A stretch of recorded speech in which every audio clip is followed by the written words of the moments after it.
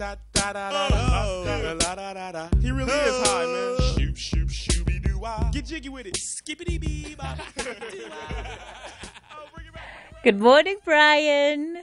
You made me laugh, you know. And yesterday, when my wife was watching my TV program, she said to me, "Why are you talking so quickly?"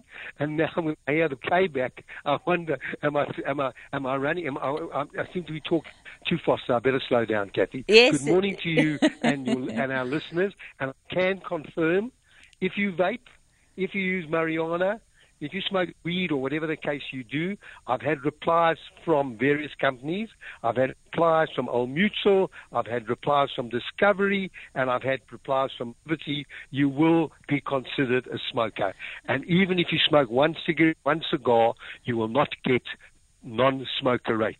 To repeat, I will be dealing with it a little bit further in our conversation this morning. Good morning, Kathy. Well, good morning. Good morning, Brian. Yeah, we just thought we'd have a bit of fun with it. We did have a bit of fun. First time I've ever heard that. And, 30 years into this program, first time I've ever heard that sort of stuff. Wonderful stuff. And the reality is that it is a very valid question. But as you always say, Brian, there is no such thing as a stupid question. There can only maybe be stupid answers or invalid answers to those questions that our listeners might have in store. Of course, today you're not in studio. Are you recovering? How's your foot? Yeah, look, my foot, it hasn't recovered to the extent it should. They've suggested another 5 weeks or 6 weeks. And because of the walk from the car park to the studio, I thought I'll just stay in my office and just take it a bit easy. I am flying to Cape Town tomorrow, and I will be using a wheelchair, which is unusual for me. But it's coming on fine, Kathy. All right. Well, Brian, we continue to wish you a very, very speedy recovery. Unfortunately, I won't be in Cape Town, so I can't push your wheelchair, down the corridor so that you just sort of slide down, There's no reason. There's no excuse. All right. Brian, let's get into our conversation for today. We're going to be talking about some of the nuggets of the secrets to a successful financial blueprint. And it's an important conversation to have, especially this time of the year. So what are some of those nuggets? Okay, so let me do a comparison to what is used in the world of psychology and team training and all those things when they talk about being unconsciously incompetent versus consciously competent. As you know, the first stage in business is you're unconsciously competent. You don't know anything. People keep telling you what you're doing wrong rather than what you're doing right, and eventually you stop doing those things wrong, so you become what we call consciously incompetent. And then moving from the conscious incompetence to the unconscious, because of that you become consciously competent. And ultimately, when you know exactly what you're doing, we call that conscious competence. It's the same in the financial world. People have got investments. They make investments on an ad hoc basis. They make investments. They buy life insurance. They buy retirement funds. They make investments. And they don't, and often it is so what called incongruent. We don't have it in the steps. In other words, I keep saying to individuals, you need to understand where you are in your financial world, what you're trying to achieve, what your objectives are. But every time you make an investment, every time you change your financial plan, you need to go back to the starting block and have a look at how does that piece of that jigsaw puzzle fit into the overall puzzle, because you want that puzzle to be congruent. So it's important, and that's what individuals tend to do. They buy ad hoc. They phone me, what should I do with 10,000? What should I do with 50,000? Without understanding where are they in that thing. So all I'm saying to our listeners is when you're getting involved in a financial plan, when you're talking to a financial advisor, then look at the whole plan. Don't just be buying one thing from one person, another product from another. You can buy from different people, but make sure that your last transaction, that person is understand where you are in your journey. The second thing is, I've said this, and I know that ad nauseum, doing a budget. And we need to understand regular monthly expenses and other expenses that come up frequently during the year. You also need to compare your yearly income after tax to what you need. I mean, I've quoted this before, but I've always loved this quote that came from Charles Dickens. He says, a person who earns a guinea, and for those, most people don't know what a guinea is. A pound used to be 20 shillings, and a guinea was 21 shillings. He said, someone who earns 20 shillings, which is a pound, and spends a guinea, 1 pound, 1 shilling more, will be a poor person and a worried person. Someone who earns a pound and only spends 19 shillings will be a very rich person. So it's very important that you understand where you can cut back on your expenses. And I mentioned one last week. I mentioned life policies. I can't tell you how many people who have given up smoking do not know that if they inform the insurers, and I've got letters from insurers. Most insurers were giving me 6 months, but a few insurers were saying 1 year. Check with your insurer. If you've stopped smoking, discounts can you get? Have a look at. The next point is have a look at your cell phones, have a look at your personal householders or risk and motor insurance. When you're looking at life policies, never replace a life policy before you've been accepted by another company, but have a look what's available. Remember, money doesn't buy life insurance, it's your health that buys it. Look at potential loyalty programs, look at some debt, which means unhealthy versus healthy debt, a bond debt versus unsecured borrowings, and then have a look at what medical aid you're on. And then the biggest trick is please pay your credit card in full. Because if you pay your credit card in full, every month they will not charge you interest. Even if you underpay by 100 rand on your credit card, you will have to pay interest for the entire month. And those are places you can save money in order when you do that budget. Going forward, it's January now, payday still 10 days away, but certainly start doing things now. All right, we'll continue this conversation with Bryan Hirsch. We're talking about the blueprint for a successful financial plan. We'll continue with this conversation after this quick break. Talking Finance with Bryan Hirsch, making sense of your finance. All right, we continue the conversation on the talking point. So, Bryan, the issue of a financial plan, must you always get somebody who is an external party to help you with your financial plan?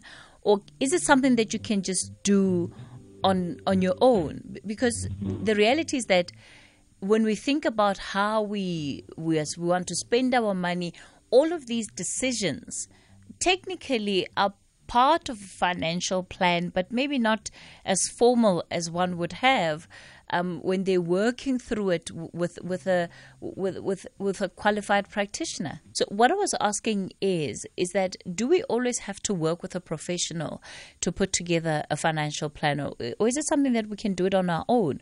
Because as we make decisions about our finances on a day-to-day basis, doesn't that constitute some form of financial planning, even though it's happening on a very informal basis? Kathy, very few people are actually schooled in understanding all the nuances when it comes to a financial plan. There's other administration issues in a financial plan. There's the will. There may be the need for trusts. What happens to minor children in the event of the parent? If it's a single parent, even both parents, what happens if they pass on? What happens to the funds? So a financial planner's role is to hold your hands right through day one, right through to the end of the time when you need either sadness in terms of death too soon, providing protection for families, and then ultimate retirement. I can share with you a story. I've been in this industry now 58 years. I had clients who in 2022 turned 100. All three of them turned 101 in 2023, and unfortunately, all three died. I held their hands over a 40 to 50 year period. My oldest client at the moment is 101, who I saw last week, and she still needs advice, she still needs help. So I think you build a relationship with a financial planner, you trust the financial planner, even though you may be paying them a little bit, 0.5% of your to look after your investments. It's well worth it. You know, I had a situation recently where someone asked me about the need for a financial planner. they had money. They sold a home in Cape Town, and they wanted to invest the money. And we told them we charge 0.5%. They said, how much? It's absolutely ludicrous. I said, tell me, you sold the property in Cape Town. What did you pay the agent? They said 5%. And I said, when are you seeing the agent again? And they said, no, I've sold that. I'm never seeing the agent. So I said, you paid an estate agent 5%, and you want to pay a financial planner 0.5%, which is equivalent to 10 years at 0.5% to what you paid an estate agent. So the benefit of using a financial planner, if you lose confidence in a financial planner, change your financial planner. But really have someone who's skilled and schooled in helping you see your way and helping you with what I call the financial jigsaw puzzle. All right. So then we certainly have, just your motivation for why you believe it's better for us to walk the journey with a financial planner versus trying to do it on our own. The difficulty, however, though, is that when you have to approach somebody else with the state of your finances, you can become a lot more self-conscious, right? Do I earn enough to actually be seeing a financial planner? This person probably deals with people that have millions and millions of rand, and maybe I think what I'm bringing to the table is small in comparison to what they deal with on a day-to-day basis. Kathy, most financial planners deal with individuals who have small money, maybe just buying a life policy, to others who've got larger amounts of money. It's all relative to you, the individual. The funds, the money you have, and your financial plan are just as important to someone who has a million. Let me also make the comment. There are many people who've made money in industries, and I think of one particular client. He's made an absolute fortune in the trucking business. He knows the trucking business backwards. He knows everything there is to know about that industry. He knows nothing about money. He's made his money in that industry. He's now sold out of that money business, and he's now got money to invest. If he doesn't use a financial planner, where is he actually going to get that expertise? And it starts with the younger people as well. Where are they going to get someone who spends? We're all licensed. We have to be compliant. We have to provide all the information, understand the individual, make sure the individual understands what we're doing. Most people don't, if they don't use a financial planner, they're not always sure why they've done what they've done. And when they get into financial difficulty, it's easy to stop doing what they're doing. Financial planner is not only there to hold your hand. Sometimes they become financial nannies and sometimes financial psychologists. Last year, everyone was panicking about the market. If you sold out of the market last year, you lost out in return internationally, if you invested offshore, 23%. That's what you lost last year by being in cash versus being in investment. So a good financial planner would have said, don't get out of the market. Don't panic. Long-term growth is long-term. It's not 6 or 12 months. It's 5, 10 years. Stay invested. There was more money last year held in cash in 2022 than for the last 50 years held in cash. All right. I'm not sure what is happening with our line with Bryan Hirsch this morning, but we will try and get him back up on the line. It's edging towards 10:30, where we'll take the latest news headlines. So what I'll do is that we'll take a quick break. It'll lead us straight into the headlines, and then we're back with Bryan and some of the questions that you've already started sending through for him. Talking Finance with Bryan Hirsch, making sense of your finance. All right, we continue the conversation with Bryan Hirsch. Bryan, unfortunately, the line to you seems to be a bit unsteady this morning, but we'll continue nonetheless. Can you hear me now? I can hear you clearly. All right, great. So what I'm going to do, Bryan, is that I'm going to take some of the questions that our listeners have already started sending through to you. The first one is from, I think, is it Suk Dio? I'm not sure how we pronounce your name, but age 35. He says, hi, my question about my best egg destroyed by levies assessed by Levy Co. in Arcadia, Pretoria. For the past 5 years, I owe 800,000 Rand in levies when my 90,000 Rand flat was paid off in 2006. Is this legal, and what recourse do I have as the sale value is half of what I owe pro-admin for security at our entrance?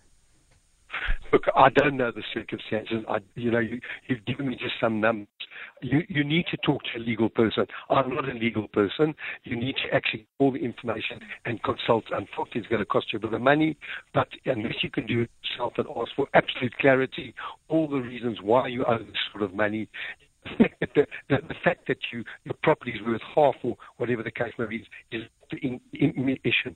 The issue is what do you know and how could you have done this? Speak to an attorney. Sorry, can't give you anything further. Yeah. Look, Bryan. In fact, we've got Dio on the line. Dio, good morning. Good morning, Kathy. Thank you so much, and Bryan. Yes. Sorry, Dio. Maybe I didn't pick it up. Just share with me your issue. Basically, the question is, Bryan, can a levy company be so regulated that they cannot inflate their fees beyond the cost? Even today, to sell the property, I'll make half of what they're asking me, $800,000 in just levies, and it's a poorly managed property anyway. So I just want to know if there's a regulator for levy companies, because I've lost one property already on the same principle because I was overseas. Yeah, just explain something to me. You've got a property, and every month there are levies due. Yes, sir. Is that correct? Yes, but it's been increasing. And when I was overseas, I could not keep up with the increases, and when I tried to have meetings, I couldn't get them to give me a meeting. And so, is this a residential property? Flats, yeah. These are, flats in Pretoria. And how long have you not kept up the payments on this property? The payments I've done since 2006 and 2007 for these two properties, but the levies continue for the external parts of the building, especially the entrance and security gate. But we don't have those. They are manually opened by people who are paid $2,500 in this day in South Africa. It's a company that's extorting us, basically, but I didn't want to say that right at the outset. But dear, am I correct? You haven't paid levies for 18 years. No. They've been paid. It was managed by another company, Hirco, until 2018. I got back to South Africa in 2019, and I owe them since then because this building was under administration. So yes, I'm willing to pay, but with the compound interest and fees, it's 800,000 rand for one building, which I paid 90,000. Yeah, as I said, you've got to consult a lawyer and get all the information and the reasons. I'm sorry I can't be more helpful than that. All right, Dio, sorry about your experience, Dio, and all the best with trying to get to the bottom of it. Yamkela in Cape Town says, sorry if this is a stupid question. Yamkela, they know the stupid questions. I'm a postgraduate who's about to start working towards the end of the year. I want to know, is there a minimum monthly income required to start a relationship with a financial planner? I'm desperate to work with one because my goals are long-term investing towards purchasing my first property in 5 to 10 years' time. Actually not, because very simply, when you graduate, you're going to want to work with someone, and that person can't look at it and say, well, am I going to make money out of this individual today? Can I sell him a product and walk away? You're going to be working with someone who may, at this point in time, derive no benefit from working, but looks at it long term. I mean, every financial planner looks at clients long term. I'll never forget what my mentor in 1967 said to me. He said, Bryan, look after your clients, give them good service, and as they grow, you will grow your business. I repeat that. Bryan, look after your clients, give them good service, and as they grow their businesses, you will grow your business. And that was my motto. That is what I believed in and what I stuck to all these particular years. And when I was off air and talking, I didn't know I was talking to no one. I was making a point. When you have a relationship with a financial planner, it's exactly the same as any other professional, a doctor, accountant, or lawyer. The only difference is on death or retirement, the only person that will be there will be your financial planner. If you don't any longer need your lawyer or accountant and you're healthy and you don't need your doctor, they won't need to be there. However, your financial planner should be there. Build a long-term relationship with someone that have three components. One, they are capable, and we're all governed by phase. Two, compatible, and three, who you have confidence with. I've got a concern here from Willie, who says that most financial planners are crooks, and they chow your money cunningly, as is put it in this text, and take a lion's share of your money if you're not careful. So how then, Bryan, do we protect ourselves against financial planners that might just be in it to make a quick buck? You have every way of protecting yourself. Financial planners are governed by phase, which is the Financial Advisory and Intermediary Services Act, which explains fully the roles and responsibility of financial advisor. If you think your financial advisor has taken you for a ride, you can go to the long-term ombud. He is the one that oversees any complaints made against financial advisors.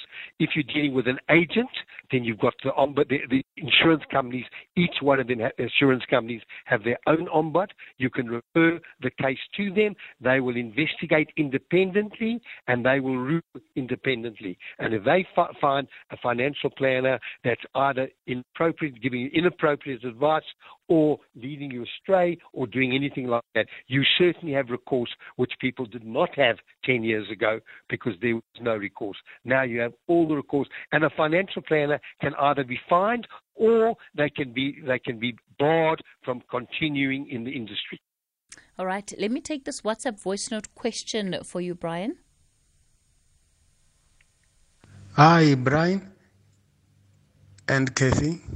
Can you advise, is it necessary for everybody who qualifies to have the credit card? If I decide to stop that account, what are the disadvantages and the advantages? An account that at times you don't even use, but I know it can assist you sometimes, but at a cost. But will you advise that we keep on keeping all these credit cards of ours that will be taking money every year, every month, or perhaps we can stop them? Bryan? Yeah. Well, let me make this comment. Firstly, you see all these credit cards. One shouldn't have all these credit cards. Why does one need more than one credit card? Secondly, the world is becoming what we call cashless. The world is stopping to, last year or the year before, no more check payments, and a lot of organizations now will not take cash. Certainly, protection for that organization, if criminals know that organization does not take cash, the chances are there's no reason to hold them up. So there's a security aspect. Thirdly, if you pay your credit card off in full at the end of the month, in other words, don't leave anything outstanding, you will benefit of something between 54 and 56 days of credit. So your credit card gives you that amount in terms of what you spend, because you only pay for all those purchases at the end of the period. Yes, drawing cash on a credit card is expensive because it's equivalent to the cash component, and there could be charges of anything up to 15% for that drawing cash. So maybe drawing cash is not the answer. Maybe drawing cash from your own savings account is the answer. But I do believe a credit card is becoming essential, as so many institutions, so many suppliers are not going to be taking credit cards and cash in the future. So then, Bryan, why do you say it's not a good idea to have more than one credit card?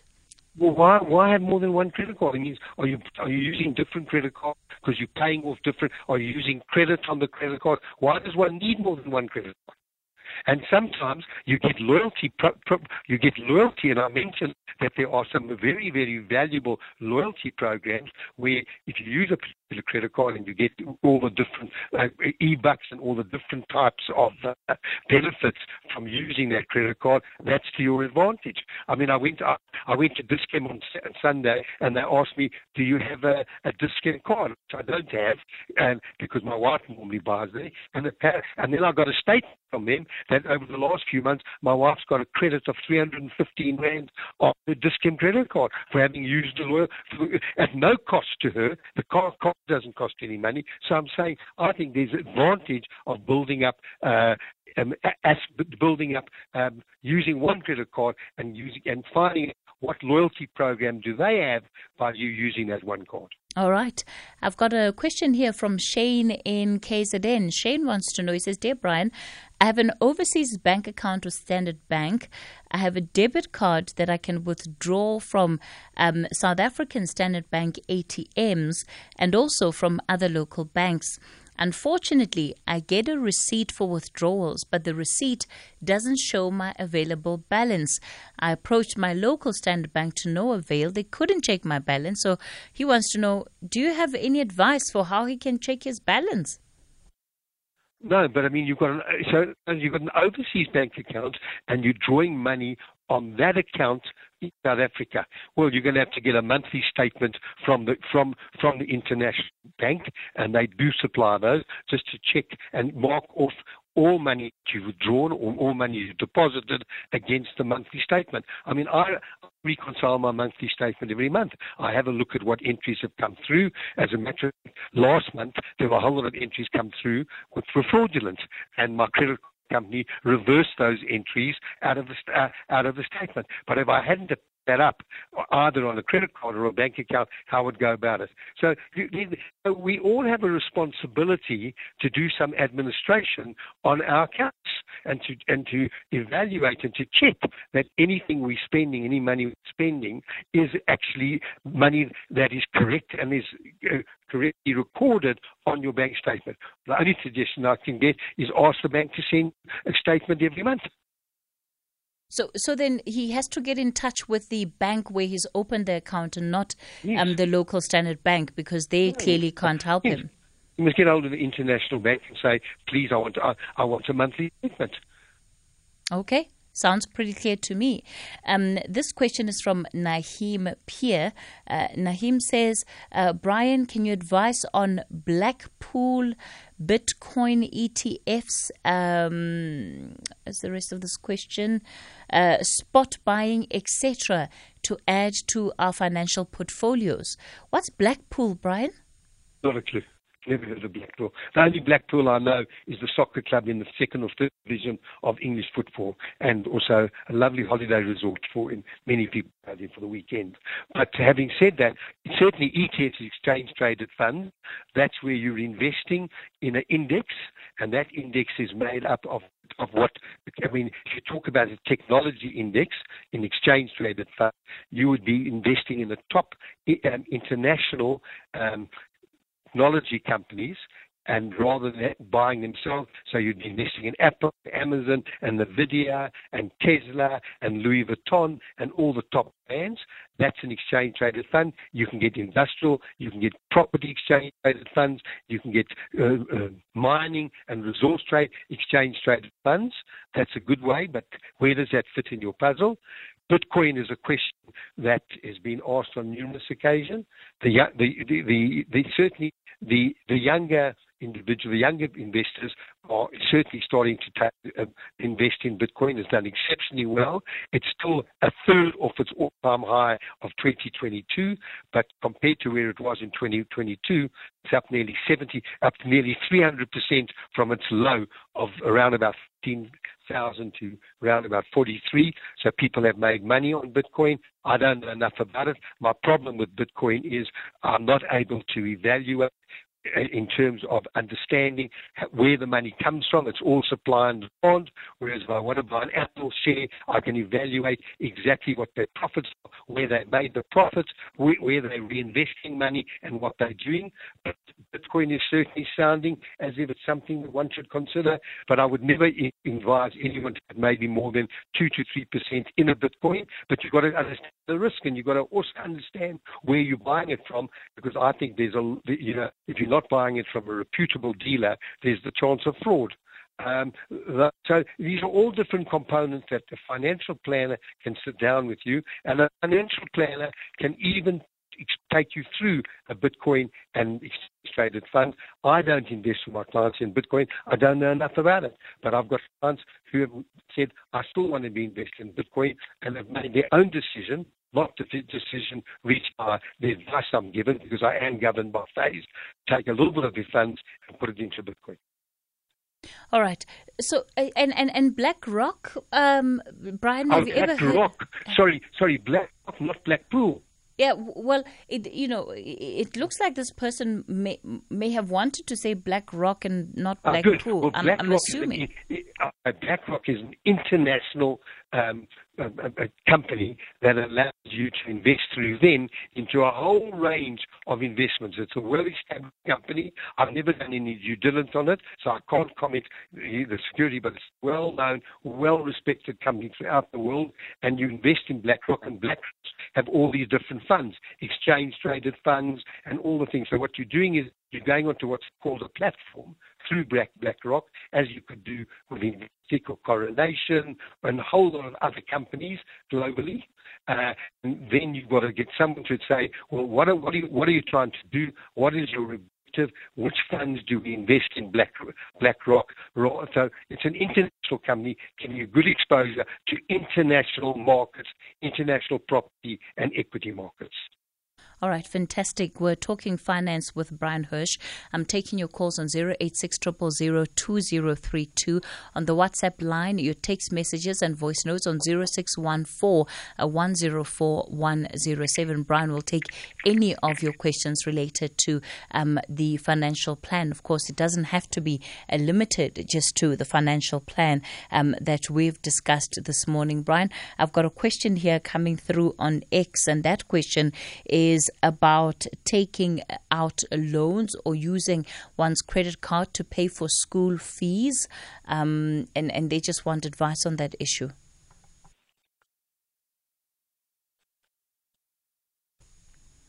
Hello, Bryan. Are you wondering? Sorry, I thought you were taking it. Look, very simply, understand, if you don't pay your credit card off in full on a monthly basis, you are going to pay higher rates of interest, anything ranging between 14 to 80%. You need to look at your credit card statement.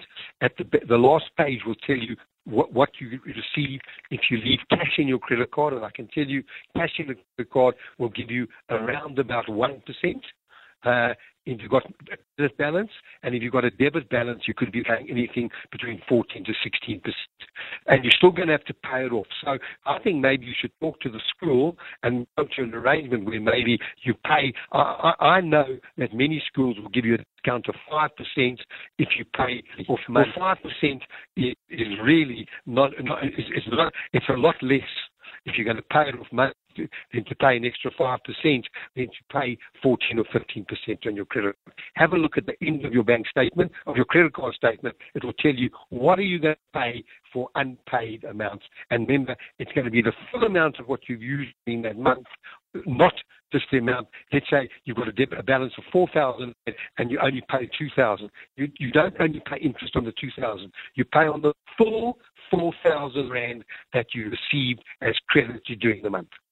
So you would advise then this listener to rather enter into a payment arrangement with the school than to use their credit card? Yes, absolutely. And you know what I'm doing now? I'm stretching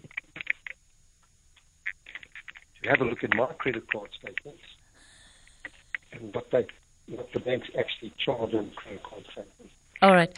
Bryan, we're losing the line to you. I want us to redial you. We'll take a quick break and then I'm back with more of your calls. Talking Finance with Bryan Hirsch, making sense of your finance.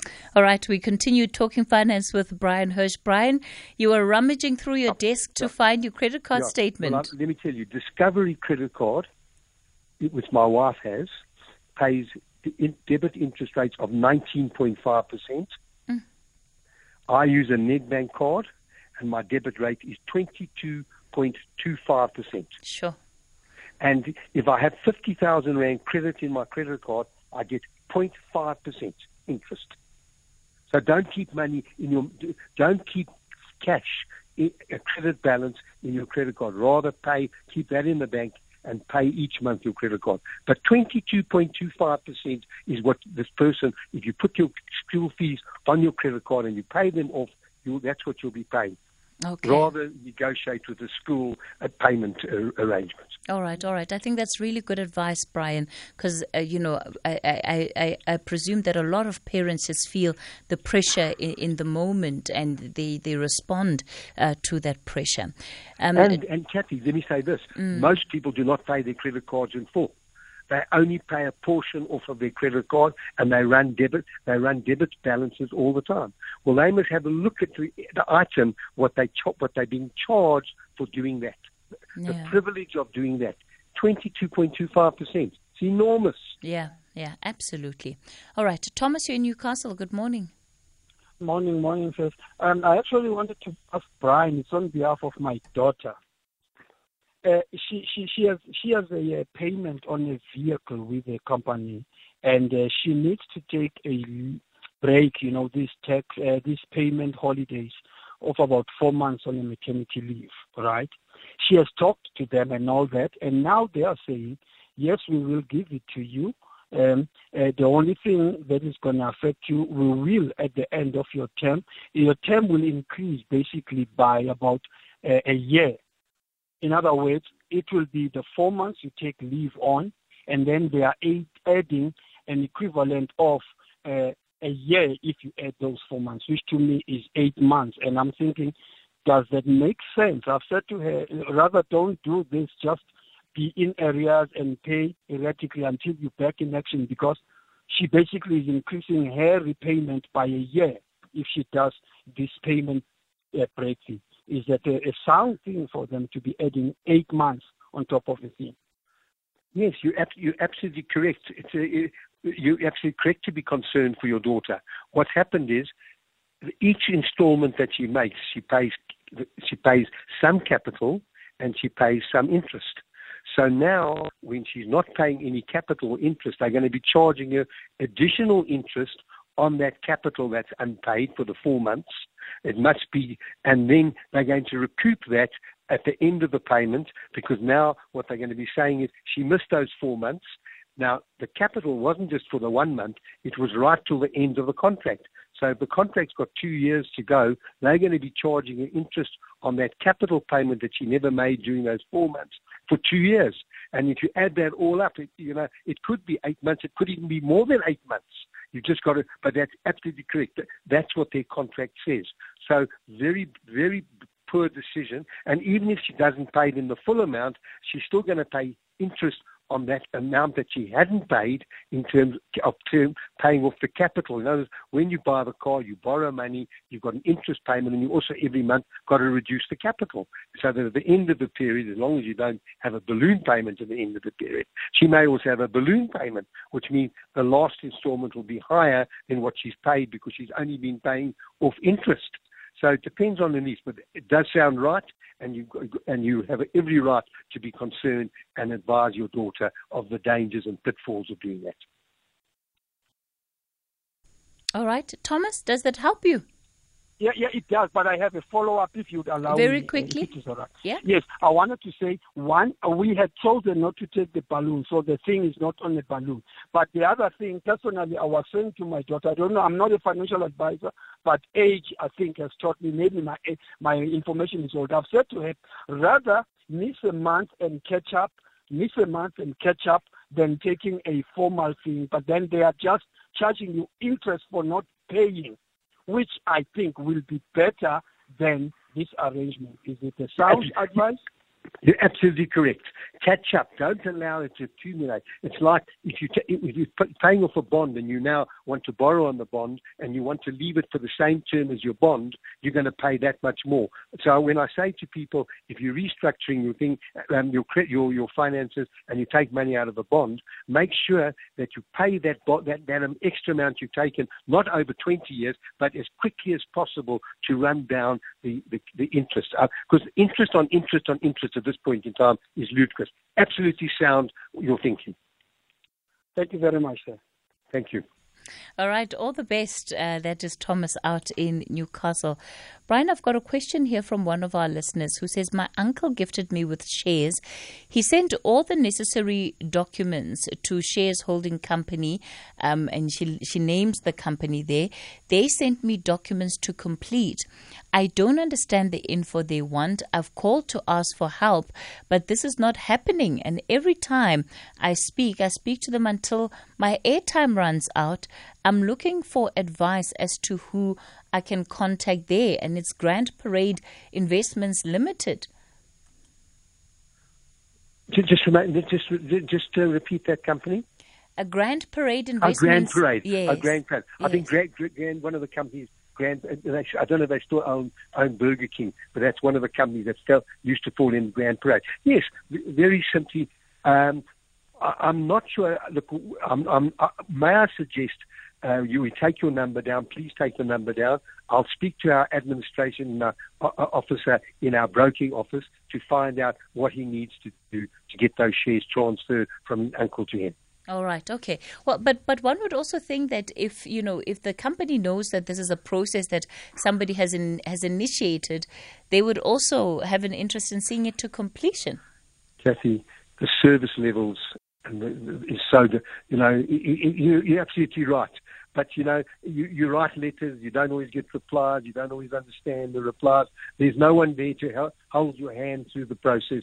I'll find out what needs to be done, where those shares, because those shares that the uncle's gifting him are also in some registrar. Some office has got those shares on their registrar, and we need to find out who the registered office is for Grand Parade. Take the number down, I'll phone the individual back. All right, no problem. Thanks, Bryan. As always, it's been a pleasure. Speak to you again next week. Thanks, Kathy. All the best. Take care. All right. That's where we leave it with Bryan Hirsch. It's 11 o'clock, time for the news.